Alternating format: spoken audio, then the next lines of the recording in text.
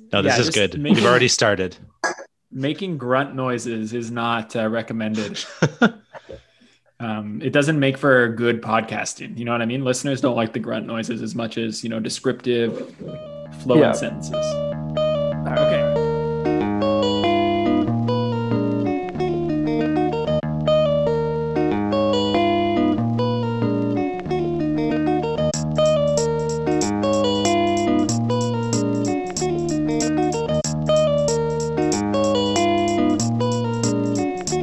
What's up, Polo people? Welcome to the North Side Polo Podcast. I'm your host, Gavin, here with my friends and my teammates, Alex. Hey, what's up? And Liam. Hello. Listeners, just listen, okay? We have an episode for you today. It's jam-packed, full of all kinds of exciting topics. But before we get to any of that, I think it's really important that I ask both my friends here, how you guys doing? In Ontario, where we are in Northsides, we are no longer allowed to leave our homes except for essential trips. So I'm wondering how you guys doing with all that. I guess I'll start with, who wants to start? Nothing has changed. Yeah, say what you want to say. Yeah. You're not allowed to leave your home unless you need to leave your home. It's kind of funny. It was pretty funny watching the press release where Doug Ford was getting frustrated saying like, it's really simple, just stay at home. And then people were like, okay, but what about this? And he's like, oh, then leave. And then what about this? Oh, leave. What about this? Leave. Do you see why people are confused? He's like, no, just it's simple. It's I don't know. It's confusing. It is a bit of a mess, but honestly, like on the psyche, it has an impact, right? Like I feel like we've reached a point in the pandemic where we've had to kind of backtrack to where we were in March, and it's scary. So I don't know about you guys, but I'm trying to do my best to stay busy and work from home and go for walks and stuff and ride Swift often. I guess I don't have to work, or I don't work from home, so I still have to go to work, which is cool. I actually got a letter from my employer that says because I assume she thought they were going to be like in Quebec, it was going to be like police patrolling the streets being like, why are you leaving your house? And I had to present this letter. That's literally just like a letter typed up in Microsoft Word that says like, this person is an essential worker. Like that's all it really says. Doesn't have any like information or like who to call to prove that. Yeah. So I think they look at this and be like, did you just make this yourself? Like, what the hell? Yeah. I mean, I think that pretty much summarizes our pandemic response. My situation is like quite complicated, and I think it gets deep into the political woods, trying to diffuse like what the correct thing to do is. And my day to day, I just try not to leave the house. Like anything I would leave the house for is essential, so I'm just sticking to that. And like pickup. I wish. You know what? If there was pickup happening in Toronto, I would be placed into a difficult situation because there would be something I would want to do that probably isn't essential, and that would be a much more morally confusing. Like it would be a decision I would have to make. I probably wouldn't go. I would make the right decision, but yeah, sure, similar to the spring. But it's easy because there's nothing happening right now. Yeah, it's true. There's nothing much you could do. So why would you bother leaving the house? Yeah. All right. Well, let's move forward. Alex, you prepared a pretty cool activity for us this week. So why don't you share what you did? It's a nice icebreaker. Okay. So we have one of my favorite podcasts does this thing where they basically read out situations and then they decide whether or not it's good or bad, smart or dirty. There's lots of different ways you can call it. I think we're going to call it smart or dirty. And basically I'll describe a situation and you guys can say whether or not you think that's a smart thing to do or it's a dirty thing to do. Ultimately you have to pick one, but you can elaborate if you think. No fence sitting. No fence sitting. Fence sitting altogether. If you sit on the fence, I get to choose what your answer is. That's sounds what good. it comes down to. Wait, we're talking about polo, right? These are polo situations. These are all going to be related to polo. Yeah. Okay, good. I thought this was for our other podcast, Yeah. Okay. So first off, you're about to dab in a corner. So you grab the boards to keep yourself up. Smart or dirty? Smart. That's smart. Yeah, that's totally smart. Like, I don't even think that's against the rules, right? You can grab the boards if you're about to fall over. People do that all the time. Yeah. Yeah, I mean, I think Wasn't you see that it all rule the time. changed a couple years back? So you were allowed to even touch the horizontal surface of the top of the boards? Yeah, yeah. So you can't hold on to the net to keep yourself up. That's still a dab. Yeah. Like if the goaltender does that, they're down. But the rule was changed a couple years ago that you can hold on to the board. So I think that's smart. I think that, you know what, it's allowed now. You're allowed to keep yourself up. It's it always feels pretty cool when you're holding yourself up and staying in play and you're not holding onto your handlebars, but you're like holding yourself up somewhere else. It's it's an edge situation, but it's pretty Now, what if it was the net? pretty cool. Yeah, if it's the net, I think that's just cheating. Yeah, 30 for sure. Yeah. Okay. Okay.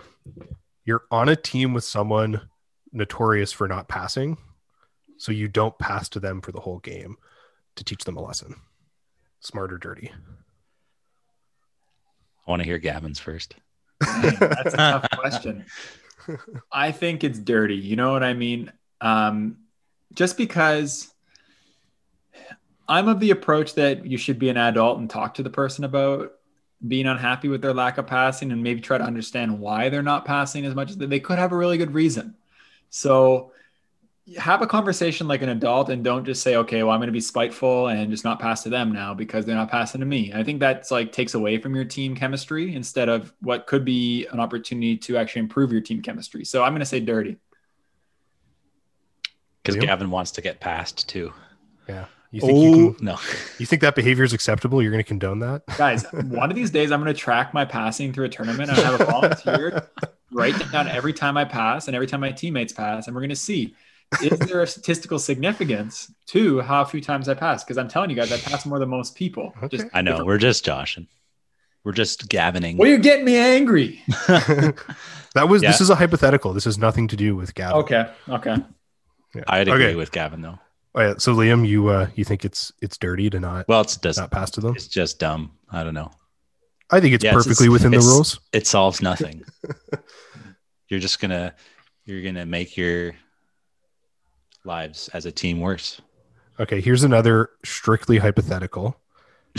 You want to qualify for NAs, so you get 3 vets from the winning 3-person tournament that your club just held to join your squad as subs. That's fine. That sounds like something you guys have experience with. That's dirty. That's dirty. Gavin would have no part in that. And you want to go to NAs, you should bring a team with you that also wants to go to NAs. And I just think that's the right thing to do, because you get into so many ethical arguments around like, oh, only one person from the team that won is actually still on the team qualifying for NAs, and they just recruited their friends to play with them. And it happens every year in our region. But I would really love it if a team decided they want to go to NAs, so they teamed up and then they went, near they were the best team by a lot. That's fine. But they actually went to the tournament as a team that they played the regional qualifier as a team for. So you think it's dirty? I think it's dirty. You would have no part in a team that did that. Well, if I recall, in the non-hypothetical version of this team, I was not a member of that team until I was asked to be recruited to it later on. Until that team went to NAs and went 0-7. Yeah, exactly. Yeah. Represent. No fault of mine for the record either. I want to point that out.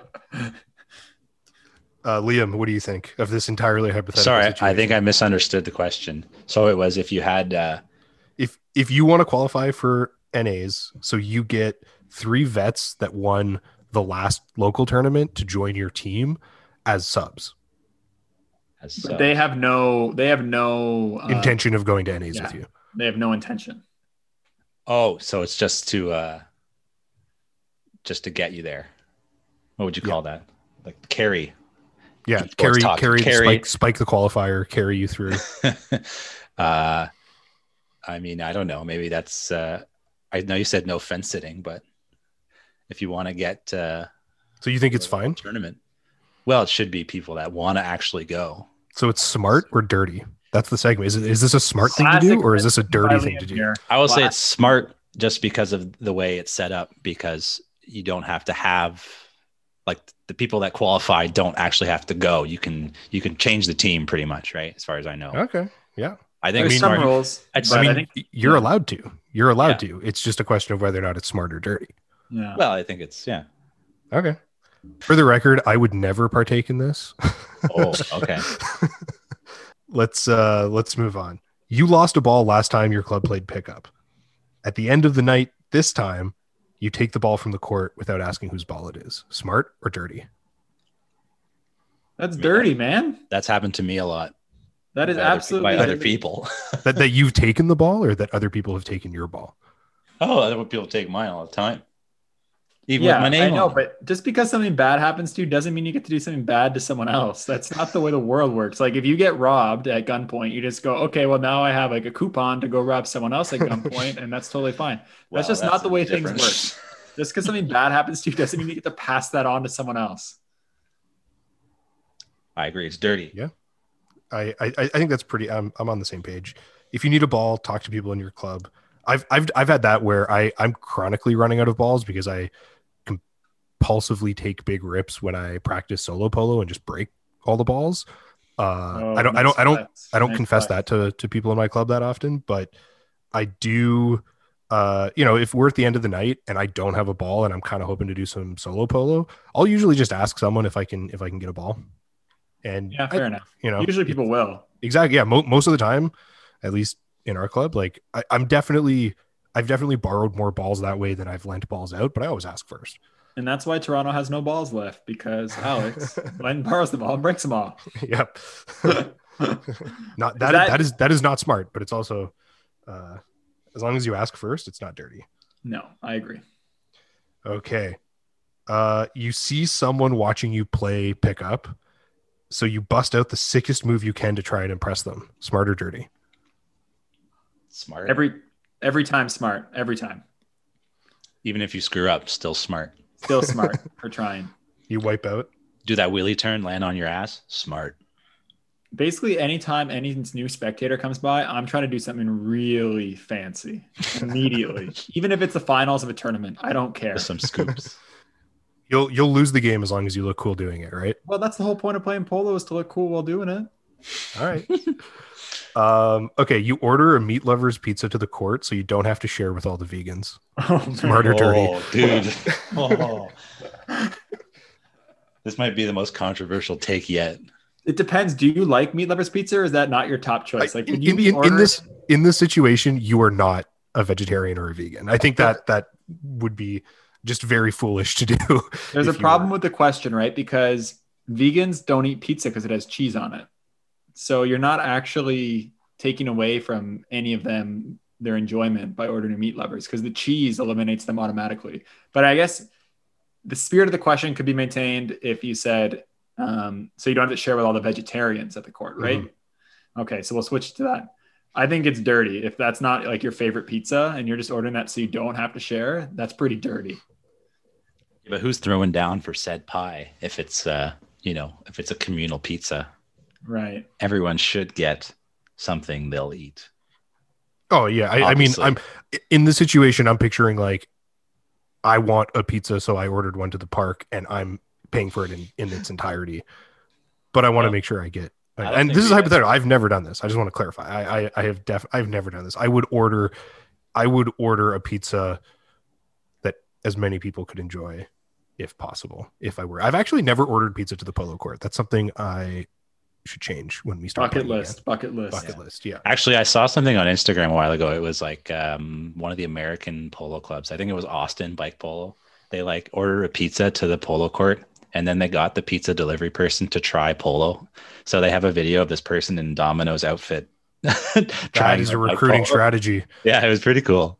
New goals for 2021. That's smart. Every time we go to polo, you have to order like Foodora to the court and hope that they deliver on bike, and then get the bike delivery person to play a game. True. Dude, you're not actually that far off. That actually comes up in the interview we're about to do. Yeah. R.I.P. Foodora. There In we the go. future. Yeah. Rest in Okay, can we pepperonis. should we move it along to the Okay, we got two more here. Oh my gosh. Okay. Okay, Pick the best one. Give me the Okay. best one. okay. Your club has low numbers, so you throw a mallet in a garbage can. Smart or smart or dirty? Smart if you know who's going to pick it up. Oh my gosh. Yeah, Plant. I think it's not smart and it's not dirty. Like chances that ends up in someone's hands and chances that that person then recruits like 4 other people, very low. Slim I to would none. say it's. What do you mean? Happened every time. It has worked in the past though. Okay, and the last one. You play on 27.5, so you can give 26 and 700 players shit. Smart or dirty? Smart. Definitely smart. Yeah. Yeah. No doubt about Be it. your own person. Don't conform. Okay. Let's move this along here. The reason why everyone's listening to the episode is they want to get to our interview, and we have a really good guest on the episode today. It is Brett from Montreal. He's a notable member of the club, really done a lot to recruit players there, and they've had an explosion the past 2 years. And we just want to know how he did it and how the club did it, right? He's not going to take all the credit. He's also a big name in the messenger scene and quite the artiste. During the episode, he plugged some of his Instagrams and different websites. So go check out his art, support him. But before you do that, listen to his interview. Here we go. Hey, Brett, welcome to the podcast. Thanks for joining us today. Hey, thanks for having me. Yeah, no problem. I was told to start this interview off with a very important question. And I actually had a number of people ask me to get clarification around this for them. How many times exactly have you retired from being a bike messenger? Oh, God. Who sent you that question? It was Can't reveal Neelan. our source. Oh, Neelan? No, I can. Well, yeah, I've been doing it for 7 years. And I think every year I've said like, oh, I'm done. I'm doing something else. And then I always end up back on the road because I can't find any other work. That has a resemblance to like people that go tree planting that I know. They're like every summer, they're like, I'm never doing that again. It was fucking bullshit. And then they're doing it again. Yeah, it's exactly that. Neelan's done both. Can you actually. explain to us what's like the good part of messaging that brings you back and what is the awful parts that like take you away? Because neither Liam nor I are messengers, but we'd love to get that insight. Well, obviously the best bit is just riding your bike every day and your boss is just a voice on the phone telling you, go pick this up, go drop that off. And you never really see them in person. And like in between those pickups and drops, you can kind of do whatever the hell you want and it doesn't matter. And no one's breathing down your neck or anything like that. You also, just because you're in such a small proximity, you just always see all your friends out on the road. And if you have nothing to do, chances are one of them is sitting on a park bench somewhere and you can just go chill with them until you find some more jobs to do. But like, definitely the worst part is being outdoors in the winter for 8 hours a day and not getting paid for it and having no benefits, no vacation, no sick leave, none of that stuff. So that's why I keep trying to get out, but then I can't find anything else. And keep pointing back in. Interesting. I mean, it sounds pretty awesome when it's warm outside and you're feeling good, but I can see why those winter months would be challenging, especially in a place like Montreal, where it's like really cold and really snowy a lot. Yeah. And especially like right now during the lockdown, where if you're not like doing a delivery in a building, security will not let you hang out inside. So even if it's like -20 and your dispatcher is like, hey, hang out for half an hour, this thing's not going to be ready until then, you're kind of like, God damn, like what am I supposed to do? Yeah, normally we would just go to a coffee shop or like hang out in the lobby, and now we're just like, all right, I'm going to ride around the block for half an hour because I can't sit still. Yeah, that would suck. There's no doubt about it. I'd love to talk about a bunch about messenger culture and mess stuff, because I think, there's obviously a lot of overlap between bike polo community and the messenger community, especially in Montreal. It seems Ottawa too for some as well. But we're here to talk about bike polo. So just to get you introduced to the listeners who, we have listeners from all over the world. How did you get into bike polo and what's been your journey? Well, it goes right back into the messenger thing. Cool. No, bring it back there. That's fine. The two are inseparable. I was going to say those standby times. That's where polo. Most people listening to this podcast probably know that, but that's where polo was born, was in between those standby times when you had nothing else to do and you were just sitting around. You're like, hey, let's hit a ball around with a stick. And they're like, well, maybe not so much sounds standby good. times, because you're not going to carry a mallet and ball with you at work. Oh, no? The dedicated Well, it players began do. with, well, yeah. No, I think it was just like after work, especially in the summer, everyone like after a hard day just really loves to go to the park and have a beer. And Absolutely. I think polo kind of was born out of that. Just like rather than just sitting around, it was like, hey, like let's just do this weird thing. What was the question? All right, my start. What's polo born for you?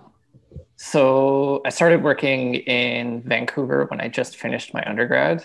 And so I worked for about 2 years there, and ironically never played polo while I was there, which is probably the best place in the country to play polo because it just doesn't snow there and they have a dedicated court and a huge club and you can play year round. So it's like pretty weird that I never played there. But when I got to Montreal, I didn't really know anyone, and none of the messengers played polo, and I couldn't really like connect with them at first because they were all francophone and I knew no French. And so I just started playing.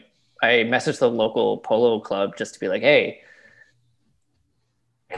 like, what do I need just to try and meet some like other bike people and make some friends? And I think that was in 2015, and I've just been playing ever since.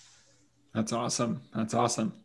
So we kind of had you on to talk a bit about Montreal and like what makes Montreal special and what have been the ups and downs in your, it seems like 6 years since you've been there. I kind of figured out where to start on this, but what's the outlook of Montreal polo like right now? I guess we can start now and work our way back. Well, right now it's great. And you guys have brought it up like, I think every single episode you've brought up how great Montreal polo is. It's amazing. We love We're it. big fans. And yeah, it hasn't always been great. When I showed up, it was fine. We had maybe 12 or 15 people that would show up regularly. I first met like Rebecca and Jesse and Johnny. I think you guys might know them. Yeah, know them for sure. Yeah. So they were playing polo when I first showed up, and I instantly made friends with them. But then, of course, Jesse and Rebecca moved away to their farm, and because they left, basically all of their friends stopped showing up. And then we had a bunch of people move away or have babies, or people just lost interest because it got so slow. So it was like one really, really good year. We even had the Northsides tournament, or it was the qualifiers. And then the year after that, it just like completely fell off. Okay, so what changed? Because obviously it's not fallen off right now. I mean, I was there last year before the pandemic, and it was awesome. So, like, what happened? Because you have like the most vibrant club in our region, it seems like. Yeah. Well, it was like probably the worst club in the region. I think we had like no real dedicated players. It kept being that thing, where like you're on the message group and everyone's like, oh, do we have 6 tonight? Do we have 6? I'll only come if we have 6. But you have like 10 people all saying that. I hate that. That's such cancer. That's in every club, and it is just the worst. And it's just like if everyone is. just committed and was like, I'm coming to polo no matter what, you would have 6. But because everyone's like arguing about 6, it just never happens. But what did happen was a bunch of French dudes just showed up in 2018 and just like kind of saw the sad state of the club and just took over and started organizing. So we had Will and Matthew and Flav and Felix. And then we also had Ziggy come over from Vancouver, and Julia came back from Victoria. And then the next summer we did Poutine the Net, which was like a huge success. And when you say French, you mean like French from France, right? Yeah, yeah. Like I guess that's like a distinction. French? Yeah. Okay. Cool. Yeah. So they came in and that kind of put new blood into the club. And then you put on Poutine the Net, which is a huge success. Like I was there, and I got to say, one of the coolest, most well-run tournaments that I was at that whole year, with just the interesting kind of like catered food from local spots. Just the overall vibe of the tournament. I thought it was really fun. And honestly, Montreal is such a great city when you're not playing polo to visit, that it just makes the whole nightlife and just things around the tournament that much better, I found. Yeah. What do you credit with that success, right? Because you guys went from not having a tournament for like 2 or 3 years. The one you had before that was the Northside Polo Invitational, and that was like my first ever tournament. And then last year, Poutine the Net. So, like, what do you credit with that being able to host such a big tournament like that with a club that's not that experienced hosting tournaments? I think it was just like pure luck that just these dudes just showed up and were just like, all right, we're taking over. Like, you guys need serious help.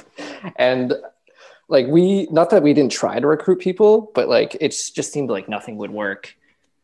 Like, putting flyers up in bike shops and stuff doesn't do anything. Like, when was the last time you saw a flyer on a pole and actually went to an event because of it?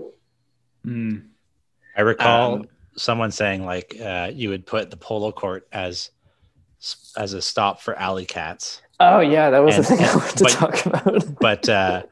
But you only ever got one new member from joining from that. Yeah, that's how we got Lynn, which is great because Lynn is the best. Yeah, but, that's worth like 6 members in my mind. That's so awesome.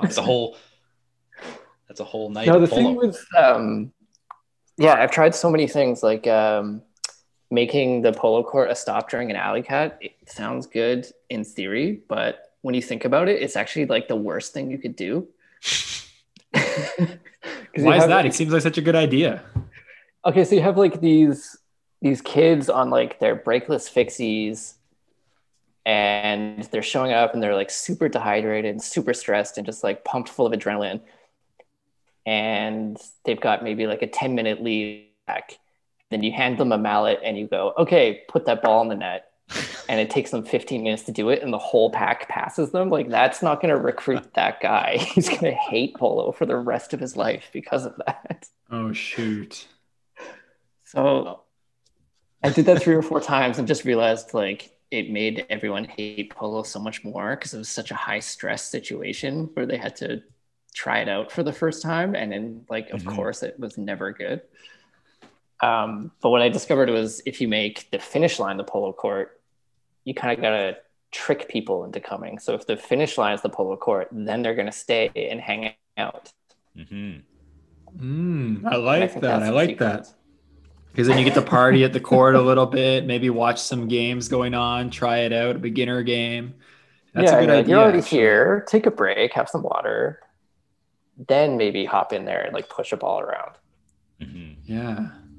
Take notes on that, Liam. We'll use that. Yeah. This is actually just recon for Ottawa. It is completely that. But you know what? It's also good for all the other listeners because even during the pandemic this summer, you guys had a huge explosion in numbers, right? What happened? I think it was mainly like all my messenger friends who had always tried so hard to get to come to polo finally just had nothing else to do. Because usually when you're working 8 hours a day, you don't want to ride all the way home, eat something, trade bikes, and then ride all the way back downtown to ride your bike for another 3 or 4 hours. So usually people would just like go to the park, have a beer, and go home. And I think because of the pandemic, no one was working. So no one was like super tired, but still wanted to go hang around outside. The polo court, for some reason, just became that place. And like, we'd have a huge crowd of people just sitting around watching. They weren't playing necessarily, but like eventually people really started wanting to play. I guess that's what happened in a nutshell. It was like really bizarre to me. Okay, so you got to make polo the hangout spot. That's the best way to recruit people. Do you have any other strategies that you use to recruit people that were somewhat successful? Or is that the big one, just having like that become the bike messenger hangout spot? In 2017, we had the Messenger World Champions came here. Yeah. And so Jermaine came up with like this really, really great, really cheap temporary court that we built, I think for like under $500. It was only a few sheets of plywood.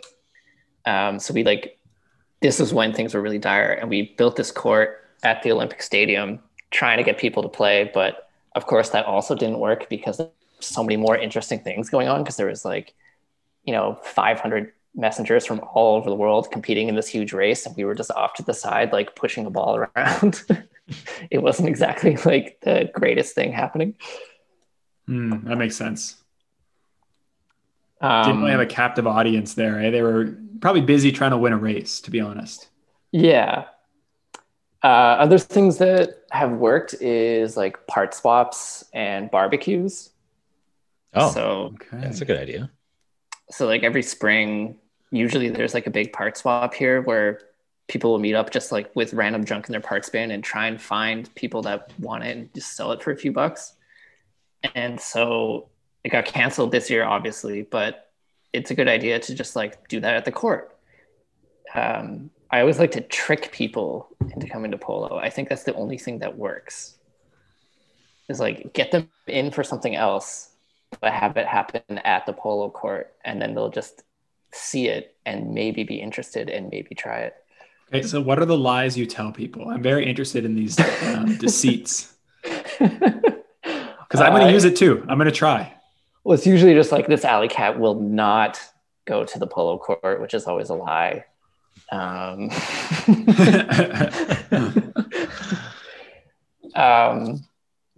You're never like, hey, girl, let's go on a date. And then just like, oh, the spot's just around the corner up here. And then it's the polo court. Does that never? No, that's never happened. Okay, good. That would be a bad move. I think that's not honest. And you probably shouldn't be doing that. Out But, to you know, like alienate maybe people. if other you have friends. Things I've done is like, saying, if someone like owes me money or something, or they're like, oh, can I pick up this thing from you? I'll be like, yeah, pick it up here. And it'll be at the polo court. And I'll be like, I'm only available Wednesday from 6 till 10. Come pick it up at that time. I like that. That's a good one too. Have you ever been like, hey, like friends are like, hey, you want to hang out? You're like, yeah, come down with the polo court. Let's just have a couple beers and chill out there and just like have them come by. I feel like that would be good too. I mean, that's the thing too, is like, I feel like for everyone at some point, it's someone's put it in their head that polo is dumb.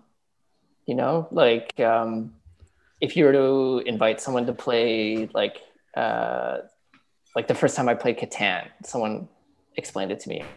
I was like, sounds like that's for nerds, you know? Or like Dungeons and Dragons or something. Like at some point, it got into everyone's heads that that's only for nerds and it's dumb and it's no fun. And I feel like polo is kind of the same thing. There was just like one person at some point was just like, oh, bike polo, that's so dumb. And it stuck with them forever. I think what we should focus on is emphasizing less the game itself and more just the camaraderie and like the like, I don't know, you know, I see events for like things like, you know, those like Tough Mudder races and like those like extreme endurance races where it's like obstacle courses. Yeah, always Spartan race and these things. Yeah. I mean, personally, yeah, I have the same reaction. I'm like, well, that's like dumb, but people love them because, and you know, to everyone that's done one of these races listening, I'm sorry, but what they capitalize on is like the camaraderie and the, you know, sort of the general spirit of all having done a similar thing. And like, I think that's what polo should really achieve for, rather than being like, oh yeah, you can be really good at this game and you can be a world champion, which is, you know, very unlikely in this sport or any sport. But like, you can have a good time. You might fall over on your bike a few times, but you know, we'll all be here to when you get back up, and we'll encourage you along the way. I think that's what the selling point is. For sure. Yeah. When I think about bike polo and what it's done for my life in general, like it's allowed me to make friends in so many cities and meet so many interesting people from all different walks of life, in all different parts of the world, to be honest, that like that's the huge thing I see is the community, right? But it's so hard to get someone who's not a part of that to understand, you know, the fabric of this community and just the networking opportunities and the social connections. And it's almost like a passport. Like you travel to another part of the world or part of the country and you're like, oh, I play polo. And then it's like, all right, you know, if you find the polo club, you've got, you know, lodging probably figured out. You've got people to hang out with for however long you're going to be there. You've got, you know, maybe free booze, who knows? Tour guides for sure. Or yeah, you know, like it's pretty much a great way to travel if you're, looking for a common connector between peoples. Mm-hmm. And that's one of the things we always try to do at the Ottawa Club is like just as important as what's going on the court is as it's just as important as what's going off the court. Those things are equal. And it's just so important to have such a good community and a good culture and vibe at that court and just with the people there that's what pulls people in more than anything. It's a place to belong. And we have a lot of oddballs and interesting people that play polo, and we're better off for that diversity and that quirkiness that we have. But it can be hard sometimes to balance those things and to come up with what vibe you want your club to have on which nights, right? Brett, how would you describe the vibe in Montreal? What's it like there? The polo vibe? Yeah, the polo vibe. What's the off-court vibe? I think we're all weirdos. Like everyone is like no one's like a jock, Mm. Like everyone's I'd say about half the players work as like game designers for Ubisoft or are like indie game makers. So they're kind of like these quirky, nerdy computer guys. And then the other half, like as of this summer, are messengers. So they're just a bunch of bike punks. It's pretty cool. And I'm sure I know a bunch of the players in Montreal, and it's just like so much fun every time that they're around because they're just so wild and silly and loud. And honestly, I say it in a lot of episodes that I bring on Montreal, but they honestly party too hard. Those French guys that you're talking about, when they come to Ottawa, I can't keep up. Like we're a government town, you know what I mean? Unrealistic standard. And we can't keep up with those Montrealers, that's for sure. Especially Ziggy. That guy parties. Oh yeah, well that's like his job, sort of. Yeah.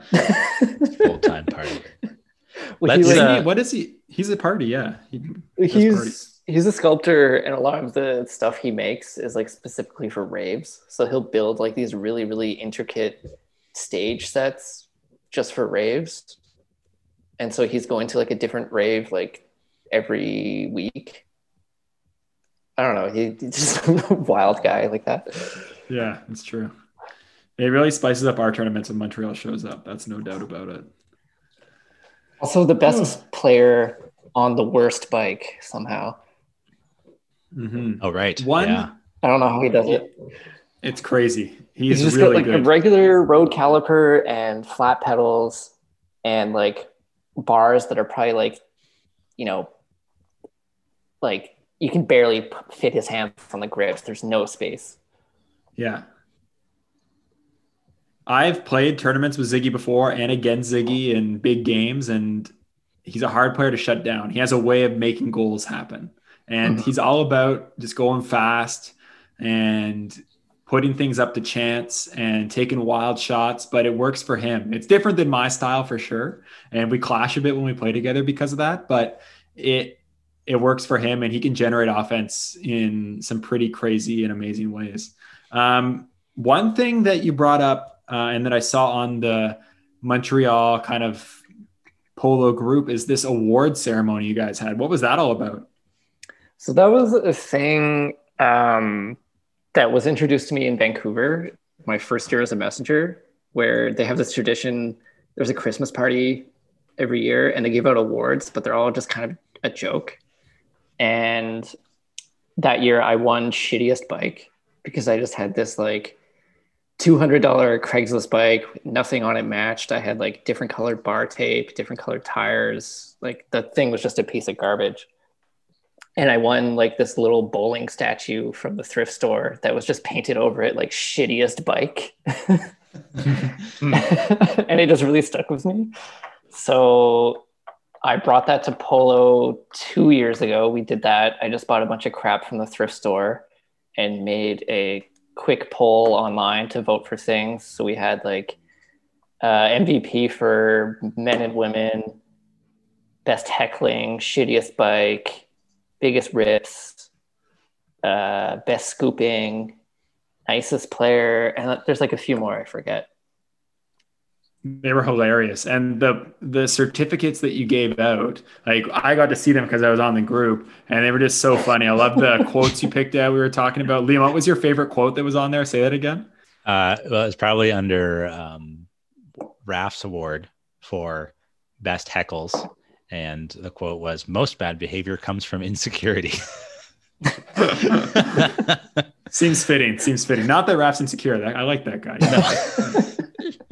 Well, yeah, Shout this out, year Raf. because we couldn't do our little ceremony, I just had to like make certificates online that I could just give out because I couldn't give them a physical object. But it actually worked out so much better because I could just find like the ugliest certificates for like kindergarten graduation and just make them for polo awards. Wasn't there trophies one year, like the year before? You did them the year before, right? 2019? Yeah, the year before it was just There was crap from the trophies. thrift store. Yeah. Yeah. But I almost sentimental prefer the value. certificates. They are It's awesome. it's a nice way to end the season, you know, and it brings the club together and it builds that culture, that community that we were talking about before. So it seems like a great initiative. I know in Ottawa, we did something similar this year, basically just copycatting Montreal. Like you inspired us to do that. So, and it was hilarious watching each week we posted them online, each week the next award come out. And I didn't win any, but it was still fun. I'm wondering, so we're talking about this sort of culture, and you know, Montreal's had its ups and downs in terms as a club with the pandemic and where it's at now. What do you think is in the cards for Montreal Polo in the future? It's hard to say.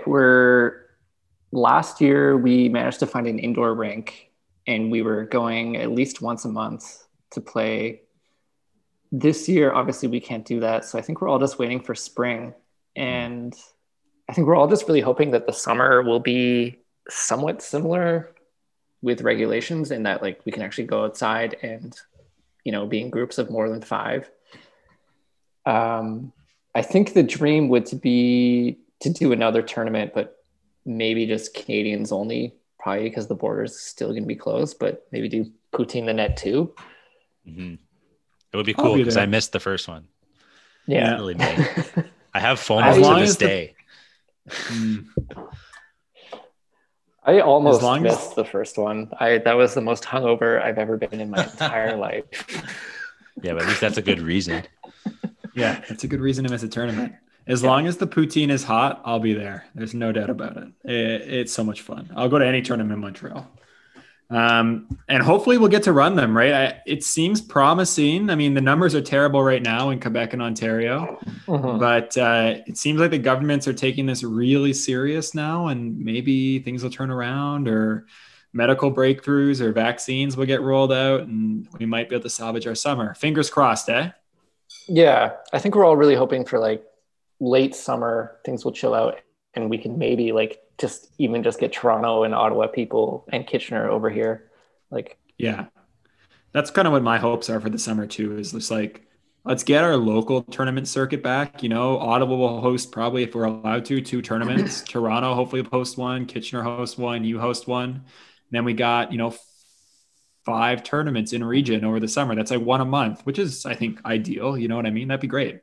Mm-hmm. We just have to convince Toronto and Kitchener that they have to hold up their end of the bargain on that for sure. And hopefully they're in a position to be able to do that with the COVID-19 and stuff. COVID-19. Let's hope. One thing, Brett, is that you sent us an email a few weeks back. And you talked about some bike parts in particular. Pedals. And, when we read the email on the air, Alex and I we stood up for Time pedals because they're the best pedal. But I'm just wondering if you want to, since you have the floor now, say your piece on the Time pedal debate so that everyone can hear your side of the story. Okay. So this comes again from like the messenger world where everyone, it's like such huge gatekeepers when it comes to like bike parts or anything. And I remember one of the first races I went to in Montreal when I first moved here, this guy just came up to me, looked my bike up and down, and just gave me like you should have Times, because I had SPDs on it. And I was just like, all right, dude. And then the funny thing was, this kid apparently it was like his first month on the road. Like he had just started the job and was already talking down people, being like, "You stupid rookie, you don't even know what pedals are good." Oh my gosh. And then he ended up not even finishing the race. And then I think by the end of the summer, we call them butterflies. Like by the end of the summer, he just left because he couldn't handle the cold. And it's just like, all right, like maybe, you know, if you rode your bike as fast as you run your mouth, I would give a shit, but I'm fine with my pedals. I really don't care. Wow. Yeah. I mean, that sounds like a pretty toxic look to have. Just going up to people you don't know and making fun of their SPDs seems a bit far. Would you go up to someone with their commuter bike that has like a 105 drivetrain and go like, "You should have Dura-Ace"? Dude, I run 105 on my carbon road bike. So it's like, okay, of course I know it's better, but I really don't give a shit. I can't afford it and it's fine. Yeah. 105 works perfectly fine. I run that on my carbon road bike and I have no issues. It shifts gears just fine. A little heavier, a little flimsier, but solid it works. drive. Yeah, I mean, I'm not going to deny that they're better. It's just like, I don't know how it's become such a cult thing and why people have to look down so much on SPDs. Like my pedals are made of literal dog shit. I'm not saying your pedals they work. I'm not saying work. But they're not made of dog shit. They work fine. You can put force through them. You can clip. You're going to unclip use them a lot.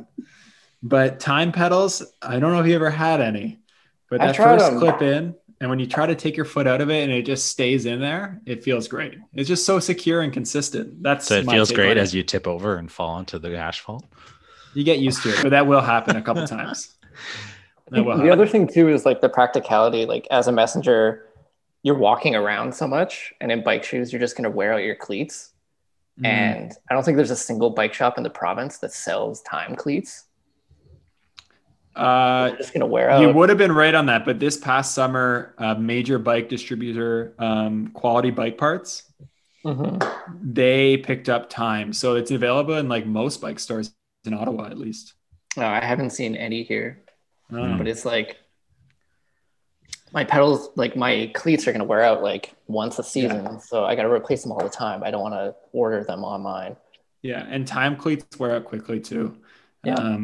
And they are more expensive. I think as a messenger, like you're mostly just pedaling. You're not twisting and like flicking your rear wheel around that often. I don't see why it would make a huge difference. Well, that's the thing too, is like we're riding 5 minutes at a time, going like a few blocks to drop something off, and then walking and going up an elevator. Like I don't get these people that are so obsessed with performance. Yeah, I don't see performance in the messenger community, but I'm not a messenger, so I should hold that opinion to myself. You know what I mean? I think I said it. Polo. I think I said it when you wrote that email. I agree with you, Brett, 100%.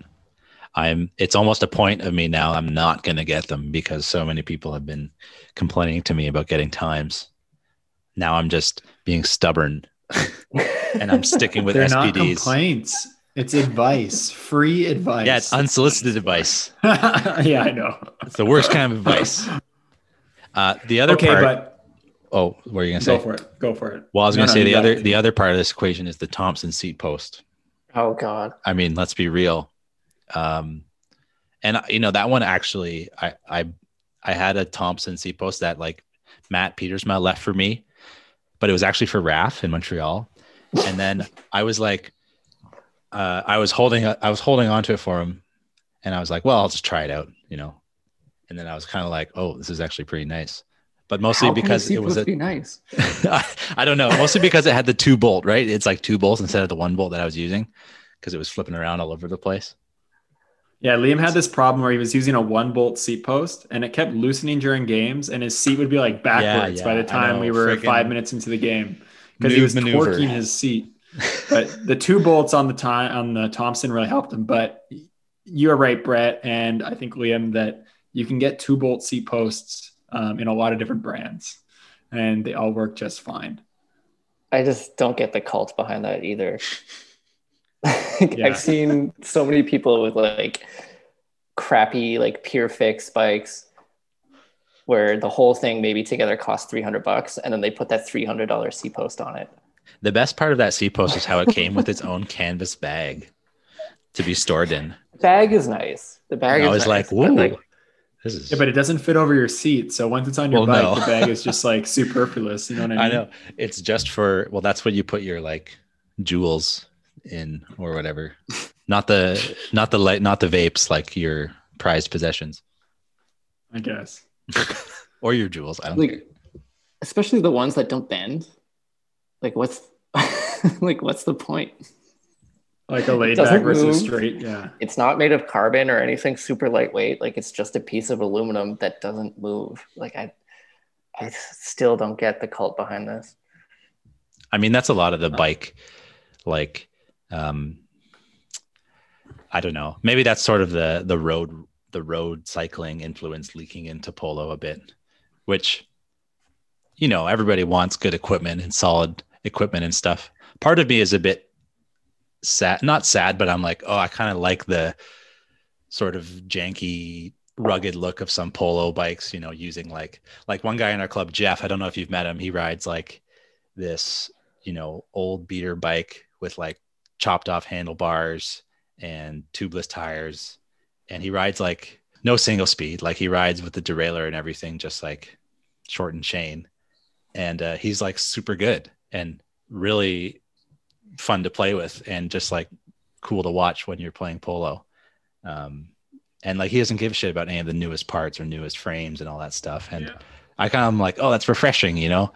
But then I find myself also being like, oh, I want, you know, this part because it's going to make me, you know, it's only got, this hub's got way more points of engagement and stuff like that. And I wonder if that's like the spirit of the game.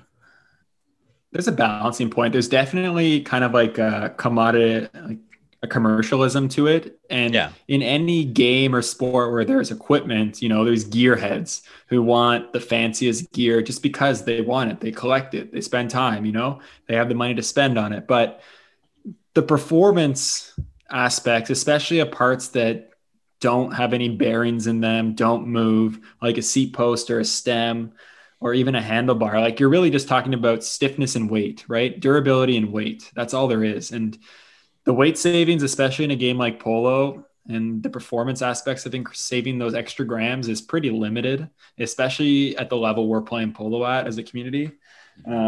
So I think a lot of it just has to do with like basically the sneaker effect. Like you just want the coolest Jordans. So you get the coolest Jordan parts on your bike and you feel cool. And that's why my bike is fully Thompson Chris King'd out. Sorry, I wasn't throwing shade at you, Gavin. No, it's true. It's true. I spent way too much money on my polo bike, but you know what? I like to look at it. It makes me happy. So we're good on it. We're good with it. Brett, while we still got you on the line here, I'm just wondering, because there's a lot of people that email us and chat with us about, you know, this question, how should I grow my club? Like we're never getting six. We're getting down on ourselves. We're wondering if it's even worth it to go on. Do you have any advice coming from a club that was on the brink of, you know, not being a club to coming back and being so strong? What advice would you give to those clubs that are struggling right now? I'd say if you're having that discussion where you're like, oh, I'll only come if there's six, just don't do that. Just go. Don't try and get six, just show up, especially if people know about the club and know that you play on certain days and then show up and want to try it, but no one's there. That's happened a few times to us. Like, just don't even let that happen. Like, just be committed, just go no matter what. If no one shows up, then just play some solo polo or just like do some drills with 2 or 3 other people that show up. I'd say recruit groups, not people, not individuals. It's always been big groups of people that have revived the club and not individuals. And then I'd say one of the big things that happened since Julia showed up here was like really, really focus on like your non-cis dude nights, like your what WTF nights. Because I think that's the most important to grow in your club. We need those people to show up, and they need like a safe space to practice. They don't want to show up on a night when people are doing huge rips and scaring the shit out of everyone. Like we had one night where this was at the other court in Point St. Charles, where it was a WTF night, and I just showed up to lend my bike to other people because not a lot of people had their own equipment, and things were getting quiet, and I was just banging around a ball by myself while people were just hanging out on the sides, and wasn't like going crazy or anything, just like shooting the ball against the boards. And I had one of my friends come up to me and she was like, "Brett, this is exactly why I have never come on the regular nights, because you were scaring the shit out of me." Cool. Those are 3 great tips to leave people with, I think. Just to recap, the first one was just show up. You know, being there is the most important thing, being committed. Second one was recruit groups. And I couldn't agree more with you. Every time we've had a kind of a revival recruited, it's always been like groups of friends or a club that's joined us, or a staff team or something like that.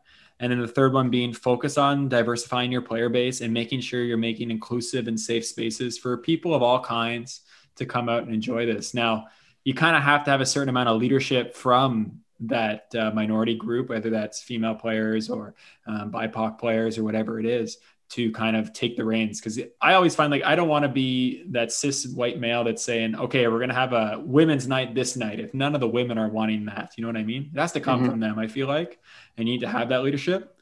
But I think it's so important. I agree with you more so much on all those points. I think those are 3 great ones to give people. Oh, and trick people. Oh, yes. Right. Yeah, you Lying. have to fool them.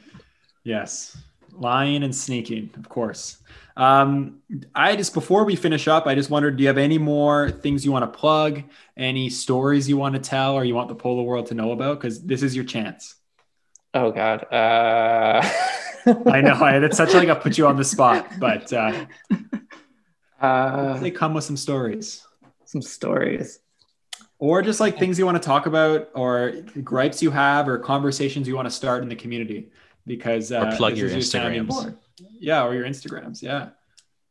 The only funny story I've got is like Tim from the UK. He had a really sad story when he left the club. Like sad, funny story. Tim broke his femur while playing, which really sucked. Dang. And then he had to move back to the UK. And I think like within 6 months or so, his house burned down. Oh my gosh. So Tim, if you're listening, we miss you and sorry. Is he okay? Oh yeah, I'm sure he's fine. Okay. I hope so too. If you're out there, we all wish you the best and hope you have a great 2021. Sounds like you really deserve it. More than us, for sure. All right. Well, Liam, you have any more questions for Brett? I do actually. Okay, so go for it. Another thing that I found out about you is that you're a bit of an artiste, and you do pictures of messenger bags. Oh, that was correct. that was like an older project I did. So I'm a painter, and one day I was just really fed up with what I was making in the studio. And so I had just gotten off work and my work bag was sitting in the room next to me. So I just painted a picture of it just because I had my stuff out. I was ready to work, but I was really upset with what I was working on. Mm-hmm. And I posted online, and then Andy from Trash Bags out of Minneapolis saw it and he shared it. And then within a few hours, I had like hundreds of messages of other people being like, yo, paint my bag, paint my bag. And so I just started doing them just for fun.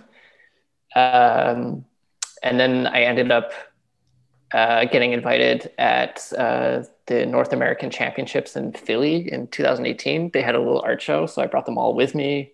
And then a bunch of the people that I painted were there, so I just gave them their paintings, which was nice. Oh, cool. Yeah. That's awesome. Yeah, they're really well done. I mean, you're very talented as a painter from what I can see here. And I think it's a really cool thing to paint, because it's like, one of those things where it's sort of it reminds me of like polo bikes, you know, that they kind of have distinct identities and different looks, and you can kind of sense the character within the bag. So it's a really cool project. Yeah, and what was nice that came out of that was the year after, when the North American Championships were supposed to be in Indianapolis, but it got canceled. I had like all these contacts from making those paintings, and I just decided to do my own little tour of the States. So I ended up going to Boston, New York, DC, Philadelphia, and Chicago, all like meeting people through that and staying at their houses. And I like managed to follow them all around at work for a few days, and like got a bunch of research to make other art projects with, which was really cool. Right on. That's awesome. Yeah. Is there a place that people can like see these paintings, or any photographs, or like a page somewhere where they can look them up? Yeah, the messenger bag paintings, the Instagram is called Mess Bags Collection. Okay. And then for my like more personal art series, you can just look up brettbarmby.com. And it's not really bike related, but I have or messenger related, but I have one series of sculptures based on reception desks from all the office buildings I've visited. That's like kind of come out of the job. That's cool too. Very cool. That's awesome. Okay, so can you just repeat those handles one last time for the listeners that I know are going to go check them out?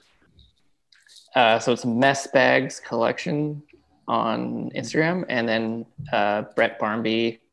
Okay, brettbarmby.com. Awesome. Well, thank you so much, Brett, for being on the episode today. I know that myself and Liam and all of our listeners, and Alex, appreciate you spending your time and sharing some of these cool stories and insights coming to Montreal. We're both so excited to go play there again when we can. I'll be there. Yeah, I hope to see you guys soon. All right. Well, thanks so much. Talk to you later. Oh, one thing we forgot to say about Brett is he's a messenger meme extraordinaire under the Shas_memes Instagram page. Oh, yeah. There's often some good bike polo ones too.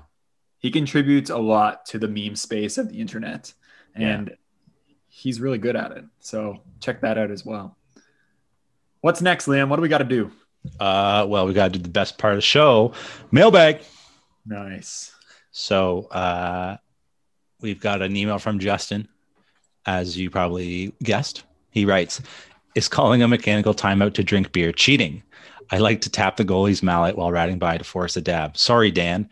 He was so mad.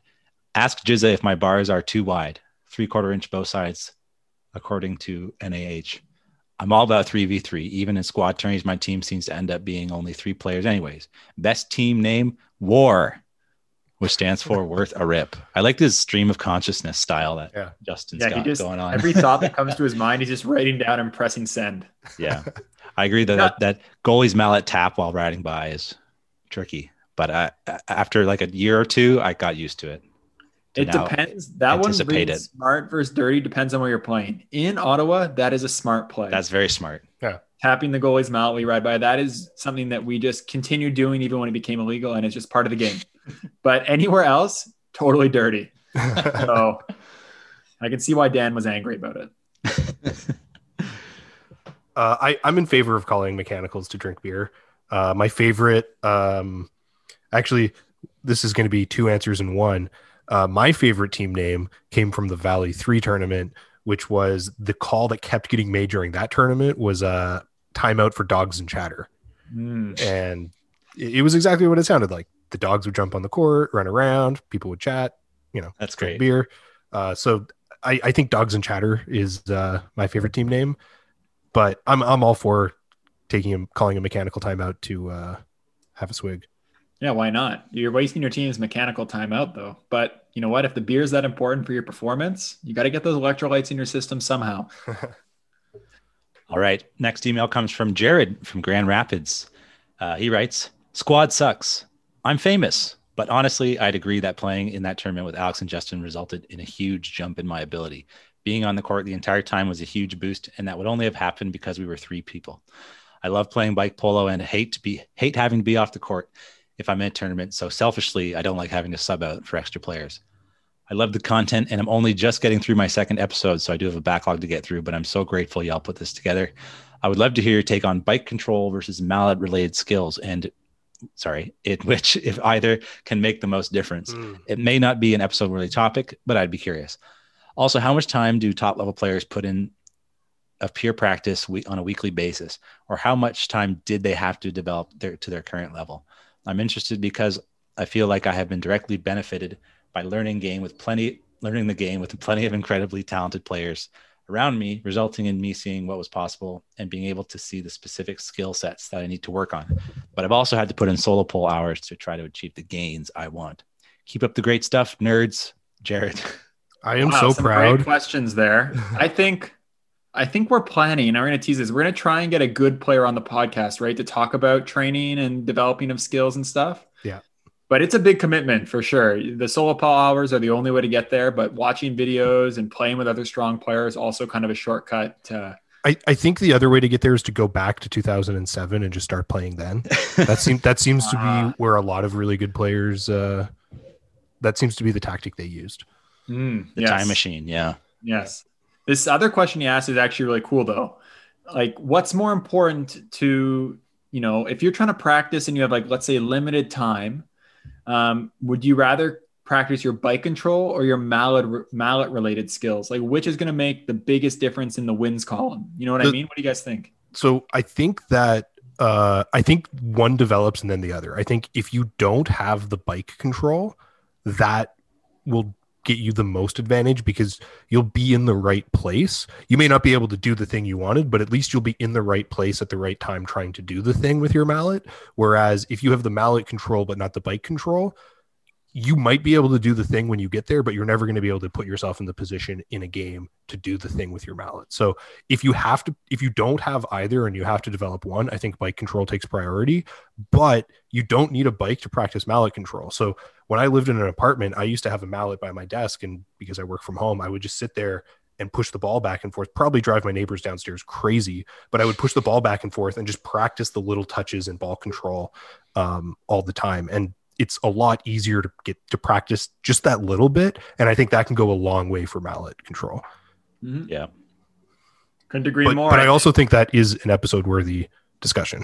It is. Yeah. To take it briefly, like mallet control and mallet related skills, especially ball control. I mean, you're only using that when you have the ball, and bike control you're using all the time. So I would say bike control is the number one thing to improve on because, defense, off ball play, all these things are much more about bike control than they are mallet control because you don't really have to use your mallet that much in those periods of time, right? If you're Gavin's teammate, you don't need to use your mallet at all. Just oh my gosh.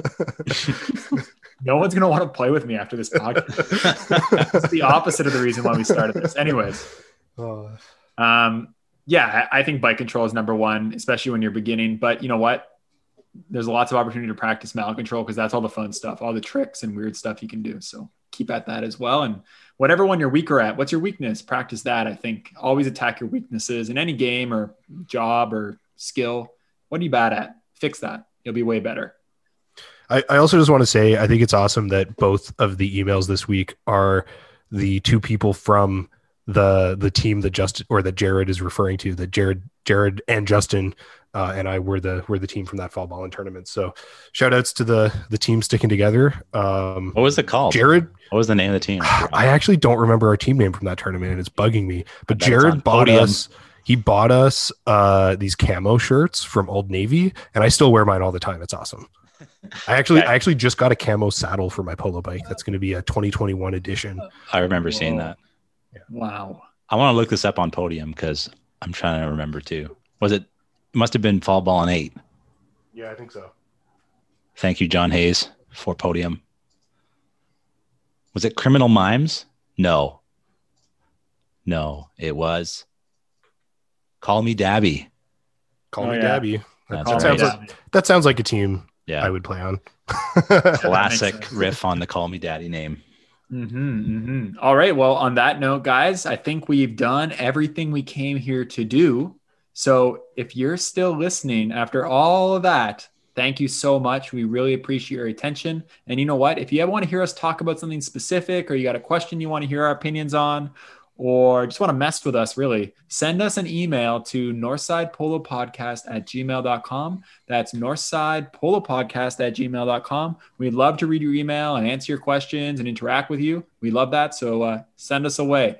And on behalf of myself, Alex, and Liam, I just want to remind everyone out there to keep the rubber side down, and we can't wait to see you on the court. Until next time, happy listening. Bye for now. Bye. Love you.